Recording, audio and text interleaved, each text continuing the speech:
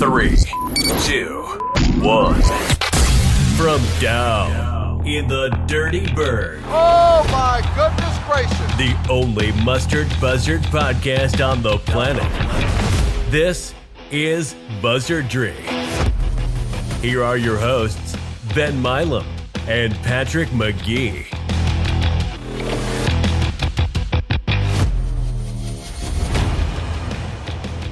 Welcome back, everyone, to another episode of Buzzardry. It is Sunday evening, October 1st, a new month, new Buzzardry. Glad to be back with you. My name is Ben Milam, and I'm here with my partner, Patrick McGee. Pat, how you doing on this Sunday night?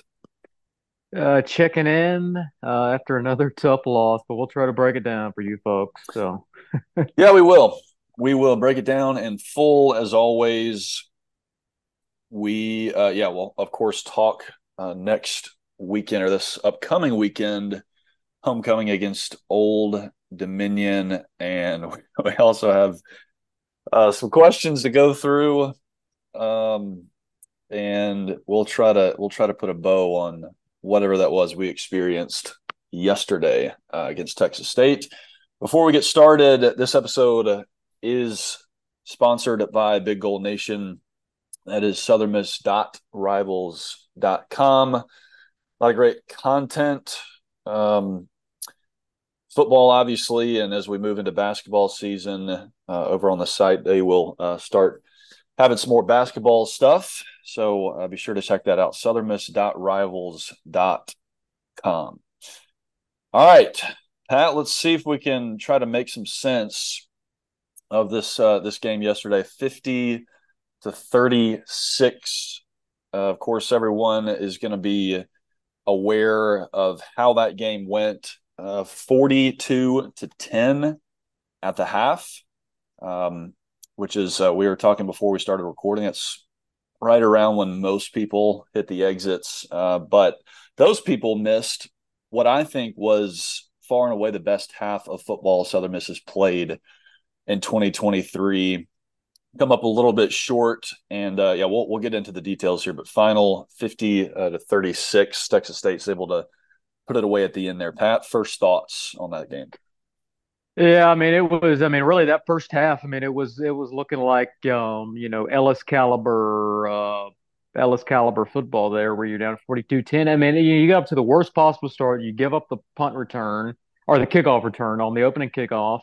And then you have a quick interception off a deflection for Texas State to make up 14-0, and they just really, opened it up. And then you get it to where it's 21-0. You look like you're maybe about to get it to 21-7. Maybe you're driving pretty well, and then you have a false start, bumps it back. Then you have to kick a field goal, 21-3, and it just kind of spiraled out of control where you weren't competitive at all in that first half. Texas State was blowing you off the lines, just having huge running lanes. Offense couldn't get anything going at all. And then, I think, like you said, most people did leave after that. Most people, including myself, I'm not going to hide from the fact that I did leave after 42-10. I think a lot of people, they were, people that were saying that they had never left before, during like the Ellis years and the early Monken years, saying that they had also left. But I think if they had pulled off those, like I was telling you before we started recording, if they had come back and won, I think about 50,000 people would have claimed that they were there.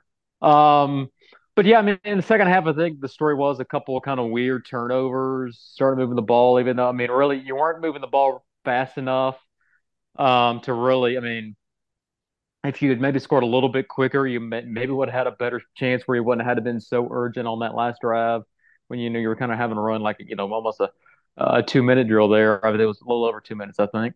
But yeah, you got a couple turnovers, that weird play. Hats off to Jake Stanley for knocking that ball free. Yeah. On that, weird lateral play at the goal line. If USM would come back to win that game, that play was already getting a little bit of attention on Twitter. But like USM had come back to win that 43-42. That I felt like that could have been on like Sports Center and would have been one of the all-time great hustle plays in USM history. But yeah, it was just too little, too late. Where the offense they benefited from a couple short fields, and it was just a situation where you were going to have to go 80+ yards there with 2.5 minutes, and that's really difficult for this offense. And there were a couple penalties that maybe could have been called on that last possession, so maybe pass interference. But you shouldn't have been, you shouldn't have put yourself in that position to begin with there. And but yeah, I mean, you look at the stats. I mean, even though that it was, USM had the ball, the chance to win the game there late. You look at like yards per play. I mean, Texas State had 8.9 yards per play. USM had 5.6. I mean, that's over three, or that's 3.3 more than USM. That's a huge difference. Yeah. Texas State much better running or passing the ball, running the ball. Both teams have 5.2. But yeah, I mean, I think the secret of the second half was USM was able to keep the ball out of Texas State hands. I mean, USM dominated time of possession in the second half, which part of the reason, it was kind of almost an illusion of, was the defense playing better or was it just domination time of possession? Because if you look at the numbers, Yeah. Texas State had almost 7 yards per play. I mean, obviously a lot of that's, they almost had like a 99-yard play on that Jay Stanley play where he knocked out the goal line. But dominating time of possession and getting those two key turnovers and being able to sustain some longer drives in that second half, I think that was the key to getting it back. And making it, a respectable game and a chance you had a game to win. But still, I mean, this was a disappointing loss. Yep. To put yourself in a position where you're down 32. I think we all thought that losing was a possibility. You probably even a probability based on the line. But I mean, you just can't excuse getting down 42-10 in year three against Texas State when they're in year one. So a disappointing loss. Played well in the second half, did some things well, but still, there's a long way to go. Yeah. Yeah, I would say so. I don't remember such a stark difference in two halves at a Southern Miss game that I've ever seen. And that first half, maybe it might be recency bias, but that to my memory was the worst half of Southern Miss football that I've seen. And I think again, we've talked a lot about context in the context of it being year three and this being a year one coaching staff for Texas State, and as bad as Texas State was last year, and there really was no phase of the game where you were competitive in that first half, which made that the second half so remarkable. Yeah, and I think you're spot on the time of possession. I mean, Southern Miss had the ball 19 minutes and 31 seconds in that second half, and even that being true, I think the defense was a lot better. You got some pressure on TJ Finley. You only had one sack, but I don't have the hurry numbers in front of me. But he was bothered a lot more. The pockets were not nearly as clean as they were in that first half. And the energy was obviously a lot better as you started to pull that momentum onto your side. And a big part of that was, plays like Jay Stanley's forced fumble there right at the goal line. And I think the team and the coaching staff, I think they deserve some credit for that second half. I think one of the first guys that I saw really kind of not doing it himself, but he was one of the first ones who I saw play with that energy was Latrell Jones. I thought it was far and away his best game. And I think he showed that he can be kind of a premier / primary threat offensively. And then, kind of the rest of the offense sort of followed suit. And then you obviously ran the ball really well. And I think a large part of that was because you were able to have some success through the year, and that opened things up. Texas State wasn't able to get quite as creative with all of their different blitz packages that they tend to do. They tend to be really complicated and aggressive in that way. You kind of had them back on their heels. And so that was, that was encouraging to me. I think that was the best example of or best evidence of the fact that I think this roster has the potential to be competitive, to be at least average. And again, that's a good football team that obviously dominated you in the first half, but that you dominated in half number two. And it wasn't like it was their second and third string guys. And, it was you were going toe to toe with them and you beat them just about in every phase of the game, which you you kind of remember that first half and ask why is that the case? Why are you getting blown off the ball like you were and just dominated in every way? And I think we saw something similar last week against Arkansas State, and it kind of extended a little bit into the third quarter in Jonesboro. But Arkansas State was very much the better team through 2.5, 3/4 of play. Same thing with Texas State. It's just hard for me to explain why you come out so low energy and undisciplined. And we had, I would have to look at it. I mean, you had, let's see if I can find the totals on 7 total penalties, just 30 yards there. But I mean, I think at least five of them were procedural penalties.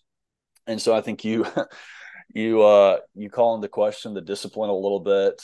And I thought Texas State looked like in that first half that they had better athletes. It looked like it was kind of a different level of football, similar to what we saw against Florida State. And like you said, that's not excusable. And Will Hall said that in his press conference. I thought he was very honest. He didn't try to hide from anything. He did say a lot of this stuff is fixable, and yeah, maybe, but I mean, at some point you have to fix it. At some point you have to put together a full game, and we're kind of in the depths of conference play now, and now is the time to do that. And objectively, like you said, it was a disappointing result. Having a successful second half almost makes me more disappointed in that first half. The fact that you have the capability to do that and to win the half like you did, that makes that first half, that performance coming out of the locker room like that, a lot worse to me. Yeah, I mean, and it's also cliche and kind of, moral victory. But I mean, a lot of people were saying, well, the team looks like people in the first half. I mean, I kind of thought it too. We're like, oh, the team is quit. Yeah. And I think, the fact that you got it to within, or where the game was winnable, I think it shows that the team doesn't quit, which is encouraging. But yeah, I mean, like you said, I mean, that second half shows that, is this when this team plays at their peak, which, you'd probably say that second half was their peak, and the fact that they, handled in the last 30 minutes, one of the better teams in the league. I mean, their peak is probably, 6-6, 7-5. If they play like, I mean, if they play like that the entire season, I mean, now it's you've digged yourself a hole where, I mean, you're 1-4. I mean, 6-6 or 7-5 would be, pretty unlikely at this point.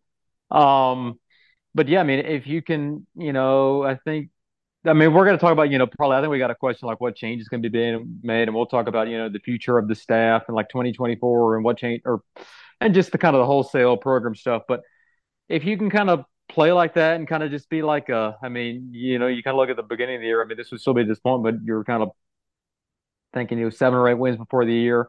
But if you could just be like a feisty 4-8 and, win a couple games and maybe have a couple competitive losses, and then, just something to build off of to where, and then you would be in a year 4, which is, a winner, get off the pot type season. But yeah, I mean, I think play like you did in that second half, and there's some things to build off of. But yeah, I mean, they tried. They had Gore out there in the Superback. I mean, he threw, I think, 10 passes, I believe, is what he was listed at.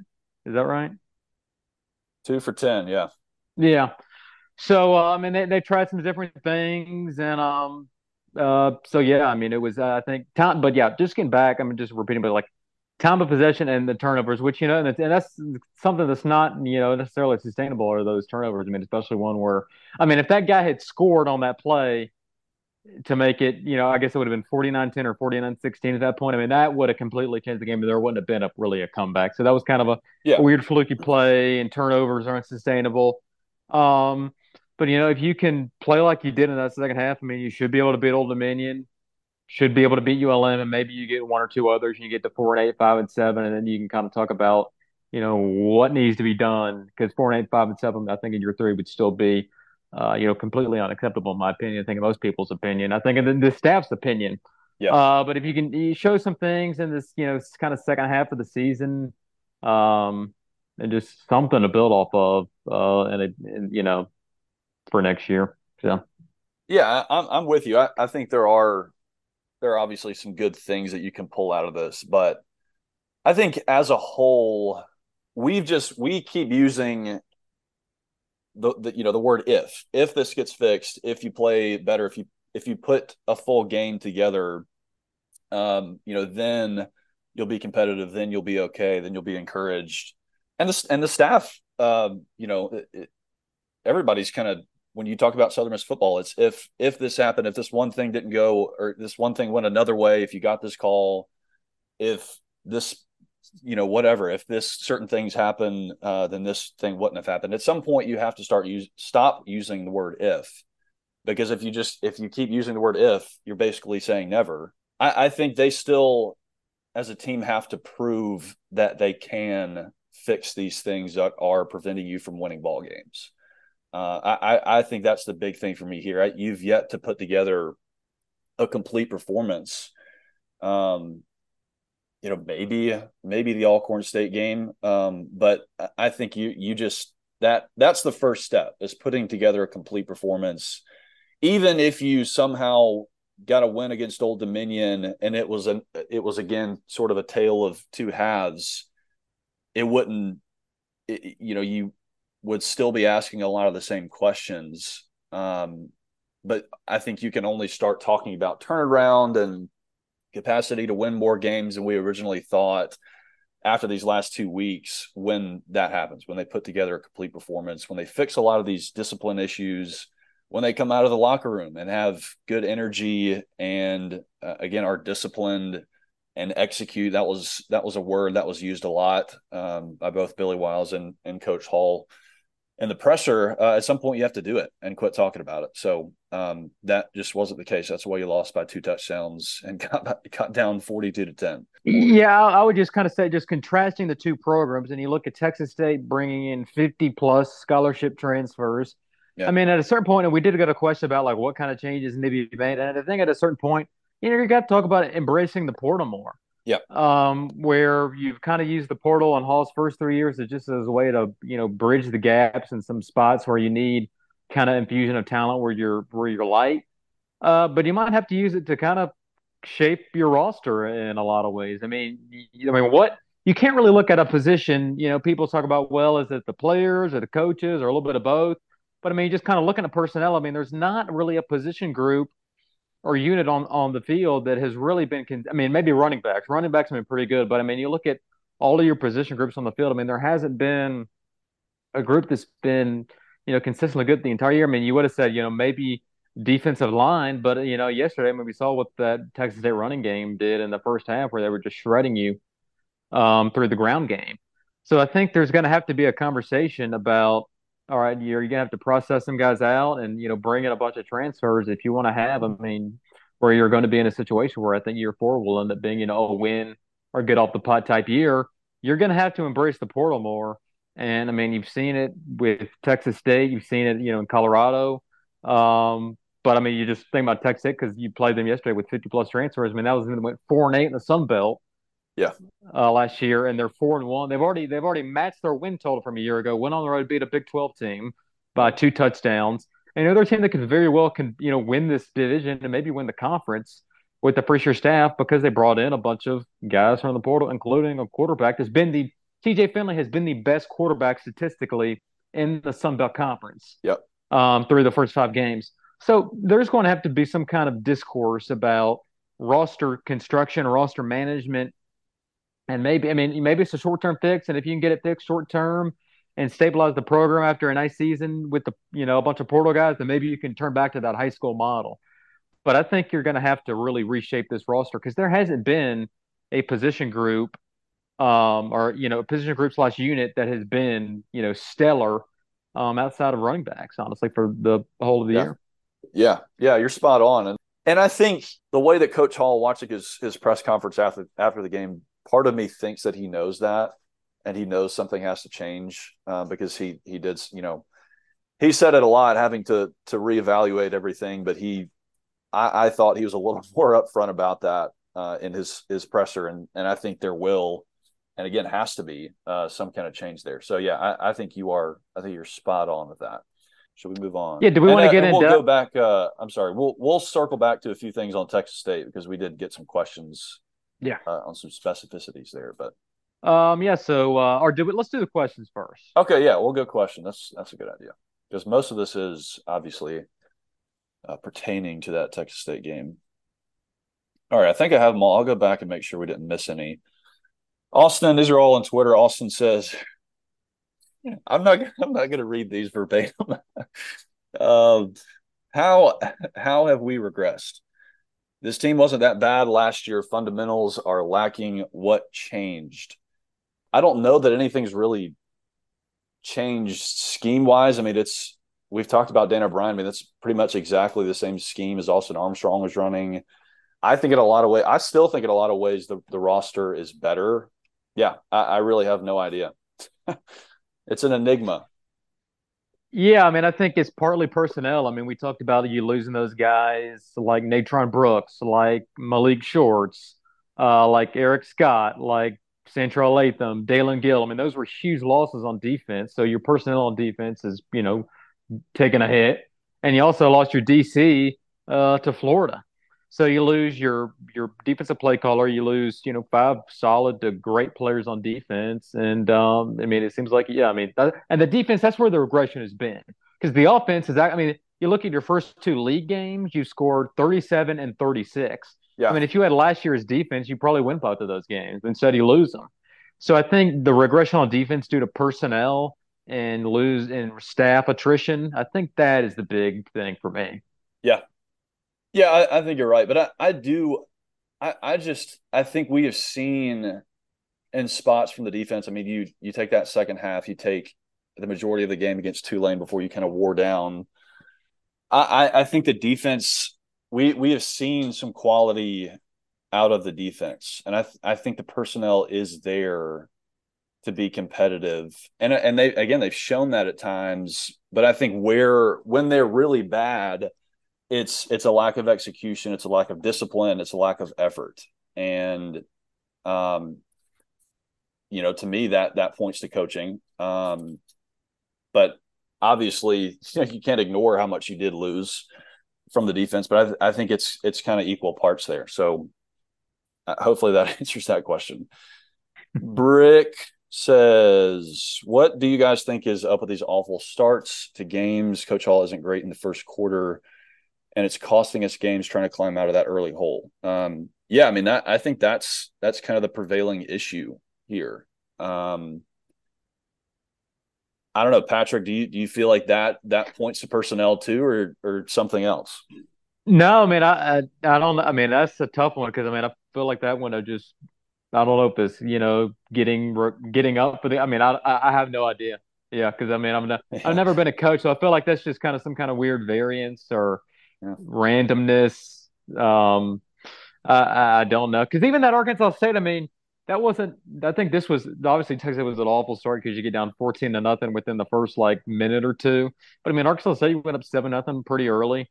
yeah, Um, so I mean, I guess Tulane they drove down the field pretty easily. But yeah, I don't know. I think variance or maybe you struggling with like opening offensive script. But I mean, or the struggling against the opponent's opening offensive script. But in this one, it was just a run back kick and a tipped interception. I mean, yeah. that's kind of two pretty random events. Although kick return. I mean, you got to be better prepared for that. But yeah, I don't know.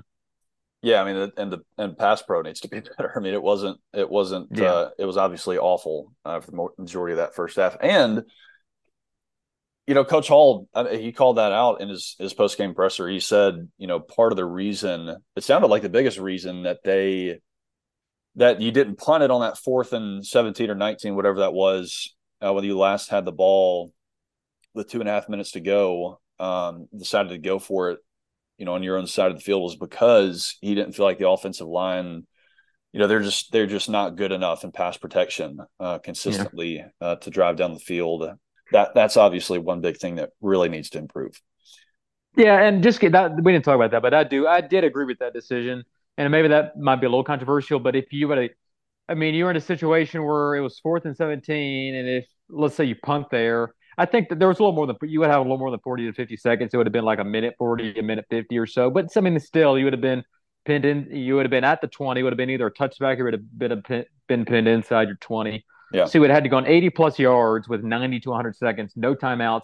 And that's the absolute best case scenario. There's a very, I mean, not a, maybe not a 90% chance, but, 50% or better possibly the Texas State gets the first down, the game's over. So I would just, 4th and 17 is a long shot. But I mean, if you Sure. punt the ball there, there's a, probably better chance than not you don't even get the ball back. So I thought that was fine. Fan number 9, USM Baseball, said a couple questions here. It says, is our play calling unbelievably plain, or am I missing something? Looks like every pass play that every possible catch has the highest degree of difficulty. They say it will work if we execute. Can't the play calling routes make it to where it doesn't have to be 100% perfect to work? Patrick, you've kind of talked about the complexity, maybe the over complexity of the offense. I think maybe that kind of speaks to that. Yeah, I mean, it's just he seems to want. I mean, I'm not a football expert in the slightest, but like he kind of wants this cerebral. He's kind of talking about like a Patriot Saints offense where you have like a supercomputer at quarterback, like a Drew Brees, Tom Brady, or like a Joe Burrow that can go through 3 or 4 progressions and then hit their guy. And I mean, that's kind of the opposite of what Texas State Yeah. has talked about, that they kind of run something similar to Tennessee, where there's a bunch of shot plays, a bunch of RPOs. And I mean, that's what they run. The Josh Heupel, kind of from the Bryce type offense has been run throughout the years, and it's kind of like a modernized version of the air raid almost. So it's a simpler offense, and Hall prefers what we talked about, the pro style spread offense. So yeah, it's a more complicated, requires more I guess more cerebralness, if that's a word, from the quarterback, the ability to check down 1, 2, 3 if you can't. So Yeah. yeah, it's more complicated. So And I think it requires better pass protection too. yes, And again, like you were saying, the offense, I don't think has been the biggest reason you've lost these games, because you've put up close to 40 in 2 straight games. So that certainly bears mentioning. Second question from fan USM Baseball. The last 4 games, our defense has given up very easy opening drive TDs. We seem to be the only team who has to see a couple of drives to figure out how to defend. Why are other teams ready for defense before the game starts, but not us? it's kind of like the previous question about Yeah. just like why the awful starts. I don't know. I mean, maybe these other teams have really great opening scripts. I think a lot, or maybe even most offensive coordinators script their first 10 to 12 plays on that first drive, and yeah, I don't know. Yeah. I wish I did know. If Yeah, I me knew if neither. I knew if I knew the answer to that, I would be making lots of money being a football coach or a football consultant somewhere, Yeah. as to why these other teams are able to have really good opening scripts and drive down the field really easily. Yeah. But I don't know for sure.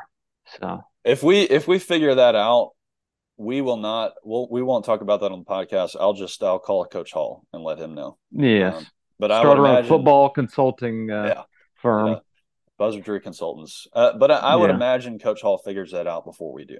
All right, Yes. the Colonel says the second half showed some promise from the offense. Why can't we be more consistently like the second half offense? I think we've kind of maybe covered that, answer that question. Most of that is I don't really know, but also the offense not really being the prevailing issue. Yeah, I don't know, Patrick. Any thoughts on that? I feel like we're Yeah. not answering these at all. No, yeah, they're kind of broad, kind of abstract questions. We're better at kind of the granular, kind of the more like pin down one thing instead of the overarching, or kind of just We're not quite wide that scale. smart. Yeah. Yeah. All right. So yeah, sorry about that. The Colonel and whoever else, we don't actually answer your question here. Alex says, why did Edwards come in for one play? I think, Patrick, you can correct me if I'm wrong, because that was While his after the helmet game. But I came think on. really, when Edwards came in for one play at quarterback, I think was Billy injured. I think he got Or yeah, popped pretty good before that. yeah, that, or maybe his helmet came off, because if your helmet Yeah. comes off, you got to come out for one play. I don't think it I was think that's anything what. beyond that. Yeah, Yeah. right. Whichever of those it was.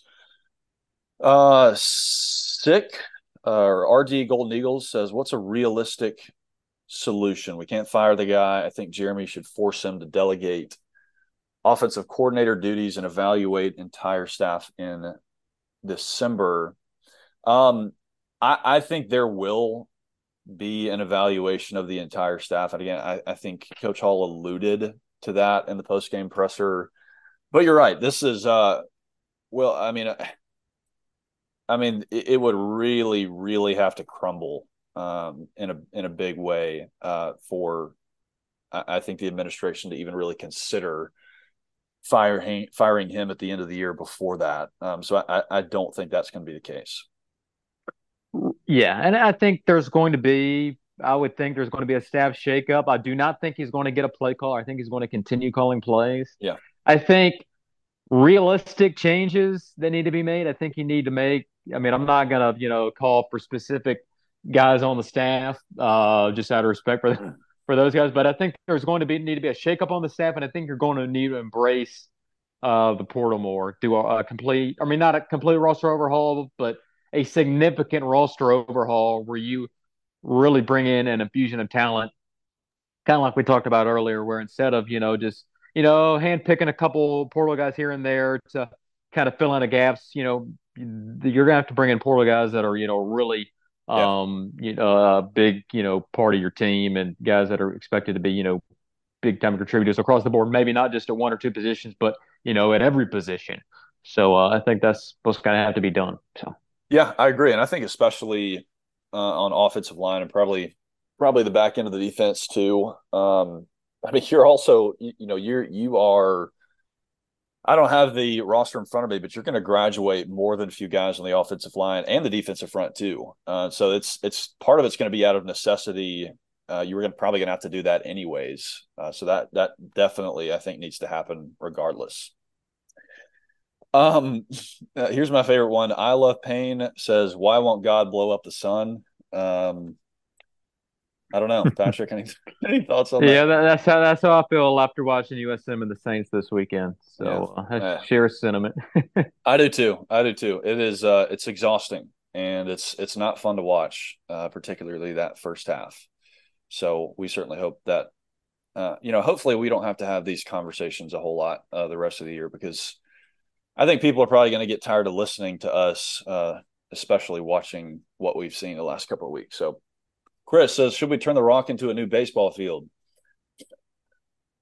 Yeah, well, maybe it could be like the old Oakland Coliseum where the Raiders played, where they had the half football, or they play football on it, and then they play baseball on it during the middle of the week, and football on the weekends. So that'd be fun. I mean, that would really for like a super regional type setup. Maybe they should be able to retrofit it for baseball. I mean, you might be able to sell, or you get half of the rock field for a super regional, get 15 or 20,000 people there based on the demand these last two seasons. If you could somehow retrofit it for baseball, but yeah.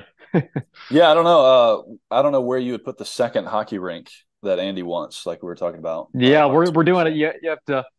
It's like those like overtime videos where they like change the basketball arenas to hockey, and then or they change like the like Soldier Field to hockey, and then there's going to be one of those for the Rock. It's going to be football, and then it's going to be changing like to baseball, then it's going to be changing to hockey. We're just going to have all kind, maybe have a couple soccer matches there. So that'd be a fun video to see of them changing the playing surface. Yeah, it would. I hope it doesn't come to that though. Last question here. Brick says, how far would a win over Mississippi State go if Hall and company could improbably pull that off? Obviously, an extreme hypothetical, but that obviously would buy you some goodwill. Don't think that's going to happen.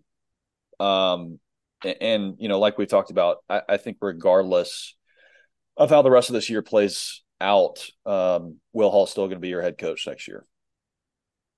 Yeah, I agree. I mean, I think Brick really wants to beat State. I felt like he asked this. I don't think Brick's the only one. Right. No, I'm the same way. But I think look at State. I think they're in it now. They've fallen into this maybe the 60s of S&P. So I mean, like if this was a good USM team, if like this was like a 2015 level USM team, I mean USM would have a puncher's chance up there. Sure. Because this is probably the worst state team since Mullen got there. I mean, they really haven't had many. Since I think Mullen got there, I don't think they've had many losing seasons, or maybe just one or two. I think two losing seasons. So this is one of the rigged teams, but yeah, I mean, just based on what USM has done this year, I mean, there's nothing to really suggest that you can really go up there and beat them. So it's Yeah. a bummer, Yep. but yeah. All right. Let me make sure I didn't miss any. Oh, I did miss a few. Nate says, "Is it basketball season yet?" Almost, Nate. We're getting there, and Yeah, that's we'll a, need hey, it. that's a testament to obviously what Jay Ladner did last year. Last year this time people were asking, "Is it baseball season yet?" So maybe that's Yeah, an yeah, encouragement you can yeah. take from that. Mustard Buzzard Bleacher Creature says, "Are we poverty, Patrick?" Yeah, that was a controversy on Twitter because there were people arguing about like whether USM's a poverty school. That's just one of those new age terms that fans use and it's Yeah. derogatory. So I'll let other people decide for that. All right, let me make sure that is it. Oh, Eagles to the top says, was the second half a testament to what our potential is or an indictment on Texas State for counting the chickens before the eggs hatched? I really think it was more so the former. I think I think you saw, like I said, really for the first time this year, the potential as a whole of this team to be competitive against a good team.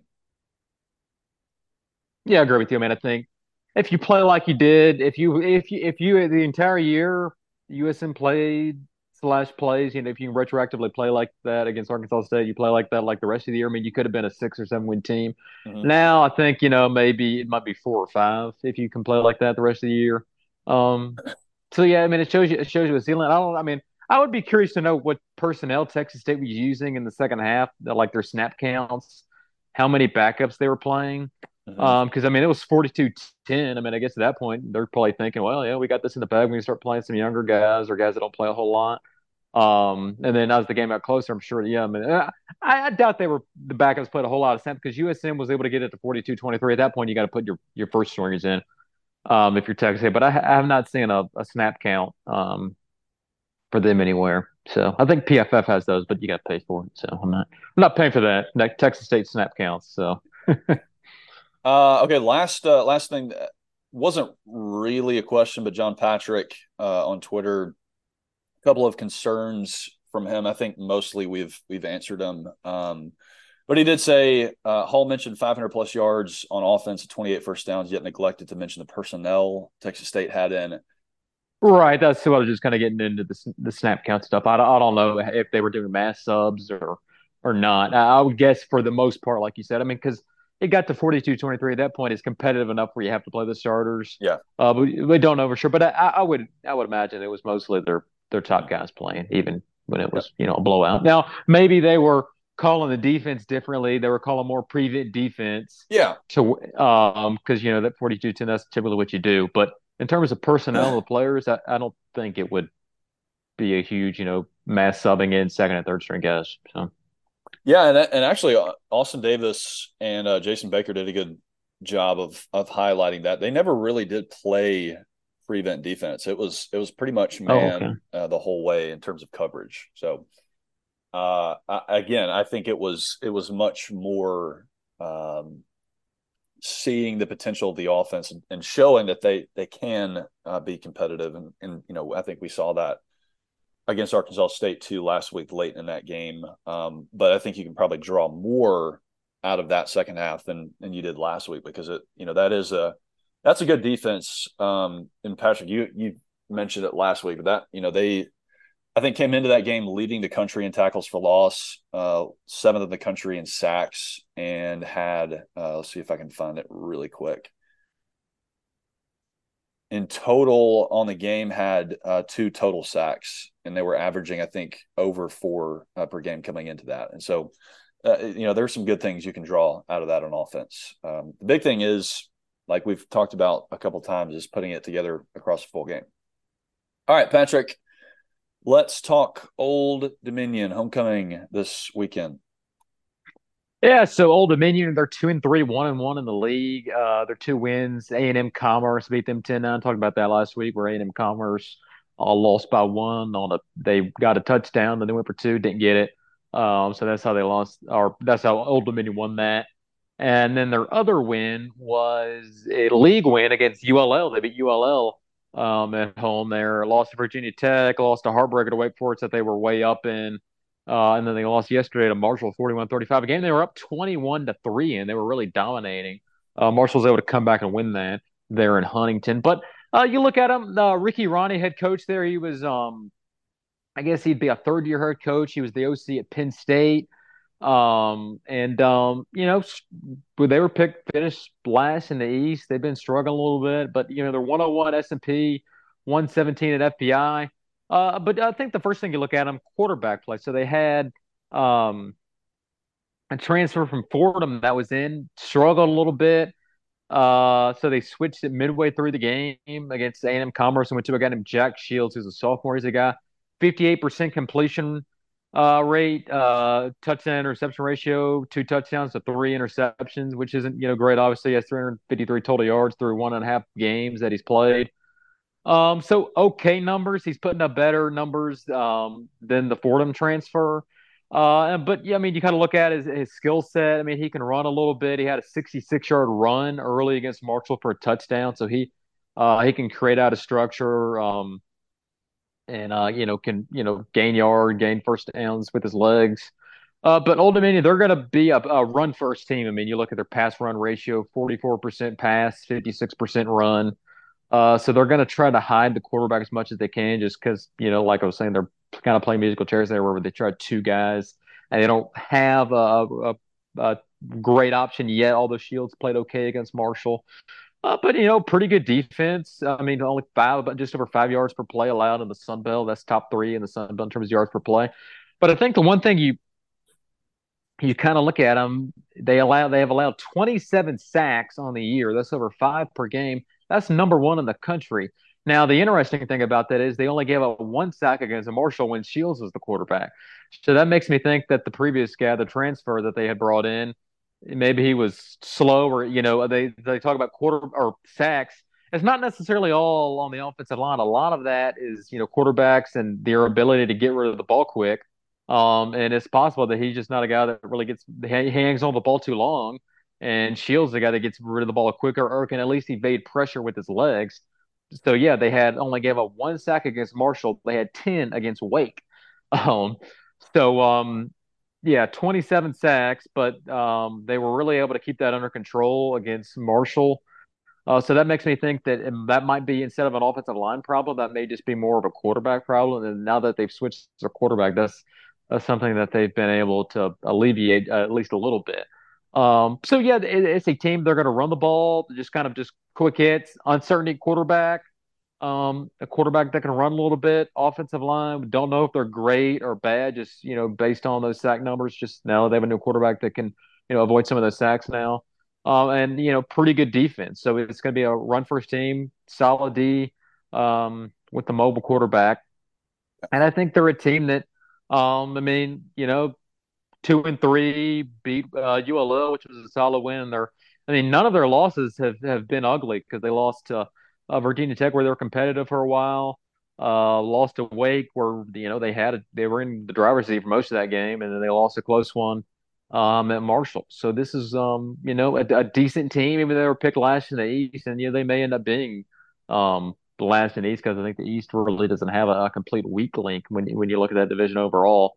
But I think a decent enough team where it's a coin flip type game. I think USM is a 3-point favorite. It was the opening line. So this is one you really, really want to win. I feel like the wheels could come off if you lose this one, because then you'd be 1-5, and then you're looking at App on the road, which is going to be really, or you're looking at South on the road. You're looking at App on the road. I mean, at that point, you're looking at 1-7. So you got to stop the bleeding at some point, and I think this is going to be the best chance you've had against Old Dominion on Saturday for homecoming. So, yeah, I agree. I think you've called a couple of these must-win games. I don't think we said that about Texas State, but yeah, this is even with that improvement in the second half, you still look at the schedule. It's still hard to find games where you feel confident in winning. And even, this is certainly not one of those, being a 3-point favorite at home. So the odds have it basically even outside of the home field advantage. So I think you're going to have to score a bunch of points. I would love to see the defense obviously be better than they were against Texas State. But I think you're going to have to put up a big number on the scoreboard.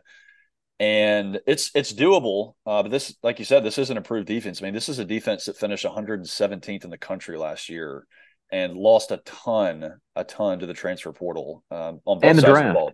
And the draft. Yeah. So this is a very new roster too.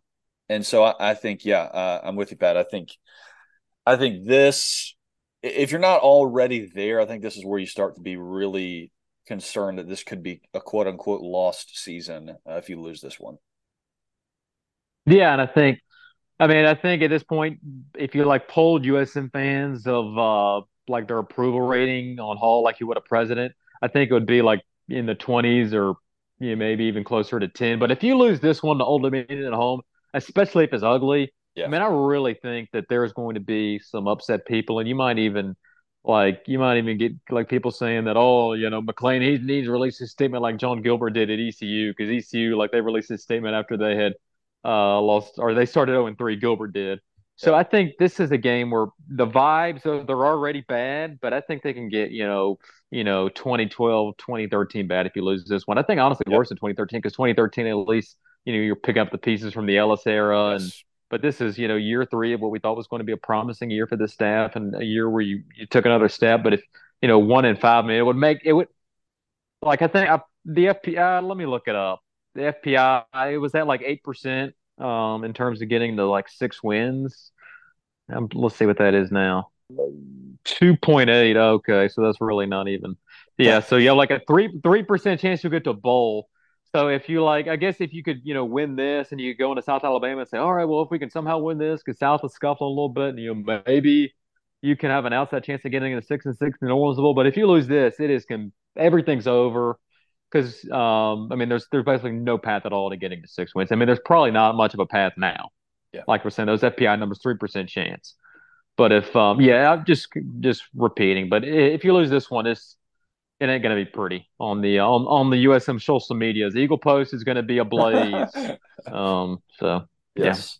All right. Well, let's talk the other side of that, because I had a few. Well, first of all, I don't think. Hopefully, we haven't been overly negative. I think we're trying to be realistic and not be overly negative. But I did have a few people tell me that they had to turn off last week's episode because it was a little depressing. And I don't think that was because we were being overly negative, but just because the Right. conversation was objectively Right. negative. So Pat, let's talk about the other side of that. What if things turn around? What if things get better? What to you? What in your from your personal perspective? What would get that approval rating back up? What would make you think, okay, they're in year 4? There's hope for this thing to turn around. And it's not a lost cause. What would have to happen through the rest of the schedule? If they could somehow get to 6 wins, we just talked about how unlikely that is. But let's say you beat Old Dominion, and let's say you beat ULM. So then you got to flip 3 games that you're going to be underdogs in. So I guess the most likely of those flips would probably be Troy, maybe, just because that could be like a slugfest. They don't have a great offense, and it's at home, so maybe you can win that. ULL, they're probably not great. They're okay, but they're kind of like they were last year, kind of a 500 type team. You could somehow win that. So then you would be in a position where you would have to take either app, because I just don't think you're going to be Mississippi State on the road. So you would have to beat App or ULL, or sorry, South. And let's say let's say you beat South, and that'd get people, because you've never beaten South before. As embarrassing that is to say, so that would give you a little bit of wind in your sails, a local win. I think that's really irked people, that the South has been progressing faster than USM has under their staff. So if you could somehow get to 6 wins, I think that would make people optimistic. Even like if you get to 5, let's say you get to Yeah. 5 wins and you beat Troy that last game, you look pretty good. And like let's say the game at Starkville isn't a complete bloodbath, and you look better later in the year in those last two or three games, I think that would give people like a little bit of hope heading in on the bit or with the assurance that there's still going to be changes made with Yes. roster construction and with the staff. So I think if you can get to five and especially six, I think that approval rating would get up. Um, Along with changes made in the offseason. I think if you go, let's say you go 5-7, but you don't do anything, you keep the same philosophy in terms of the portal. You don't shake up the staff and you just run it back. I think that would make people like, all right, what's going on here? But I think if you can at least show improvement later in the year, do those things we talked about with the changes, I think that would make people a little more optimistic heading into Mhm. 24. So, Yeah.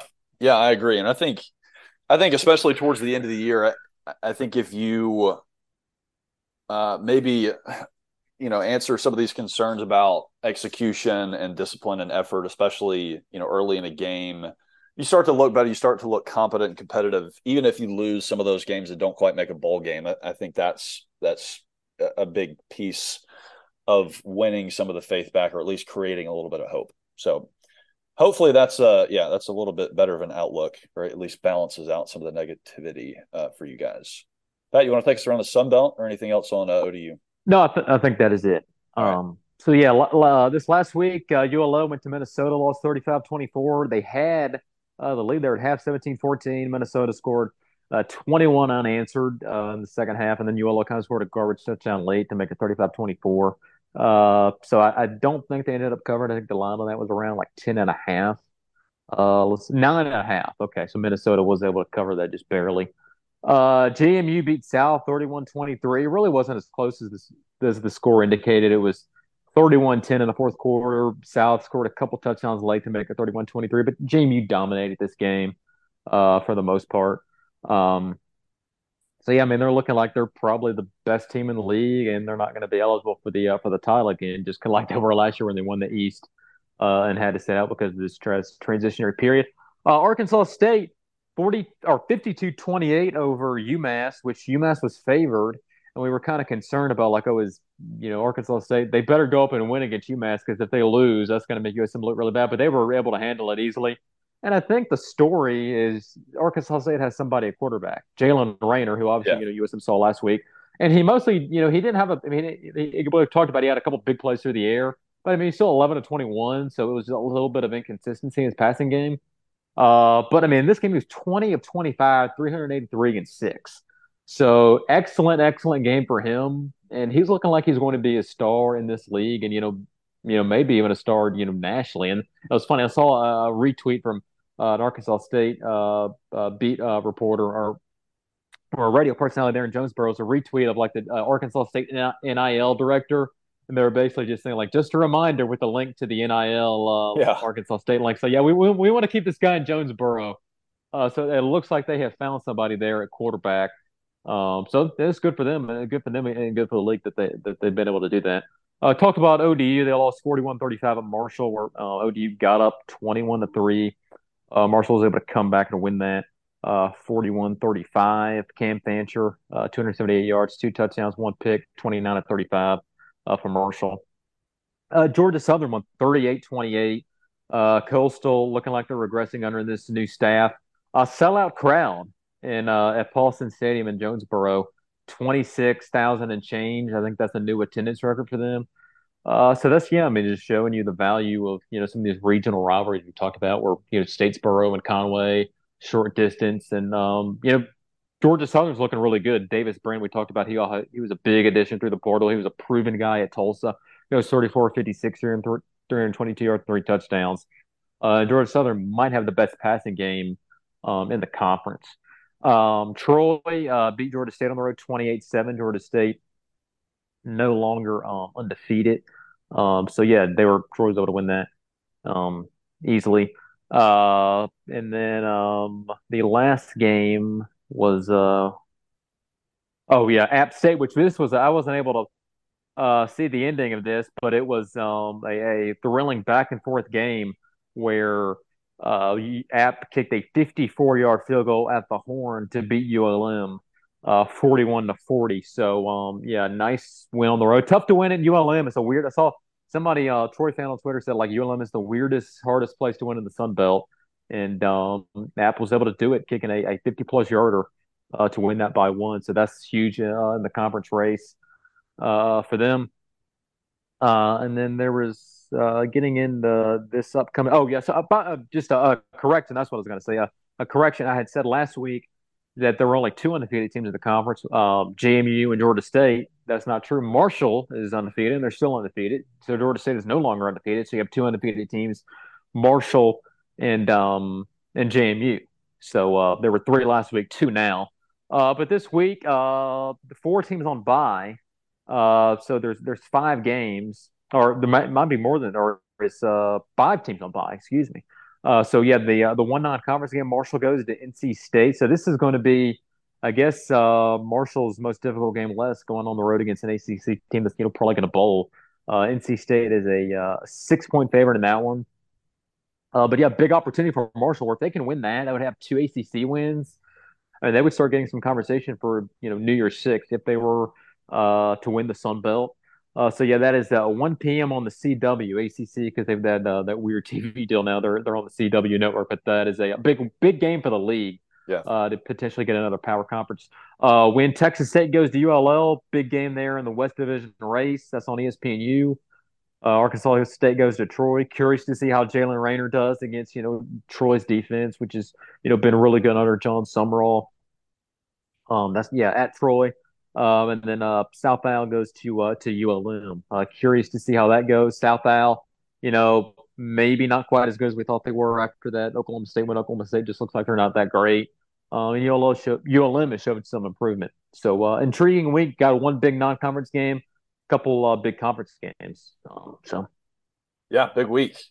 Right. We said we were going to talk about baseball. I'm going to try to get to a scrimmage this upcoming week, and we will talk baseball this next week. Okay, perfect. Yeah, because then we'll also be coming up on a bye week, so we won't have an opponent to preview. So it'll be a good chance to talk about baseball, maybe some basketball as well. Yep, so.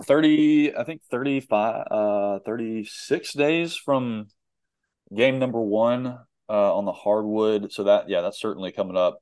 I don't know if we'll do a full fall preview for baseball there, but we'll certainly talk the two other sports there. Pat, anything else we need to cover here? I think we hit it all.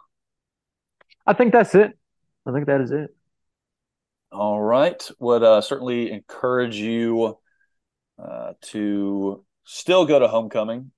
I do think it says a lot about Coach Hall and his staff that this team is still fighting and still having halves like they had, being down as much as they were, as much as they have been maligned. And so, go out and support those guys if you are able, and hopefully we can have a conversation about a win next week. All right, that'll do it. That is Patrick McGee. My name is Ben Milam. This has been another episode of Buzzardry, and we certainly hope to have you with us next week.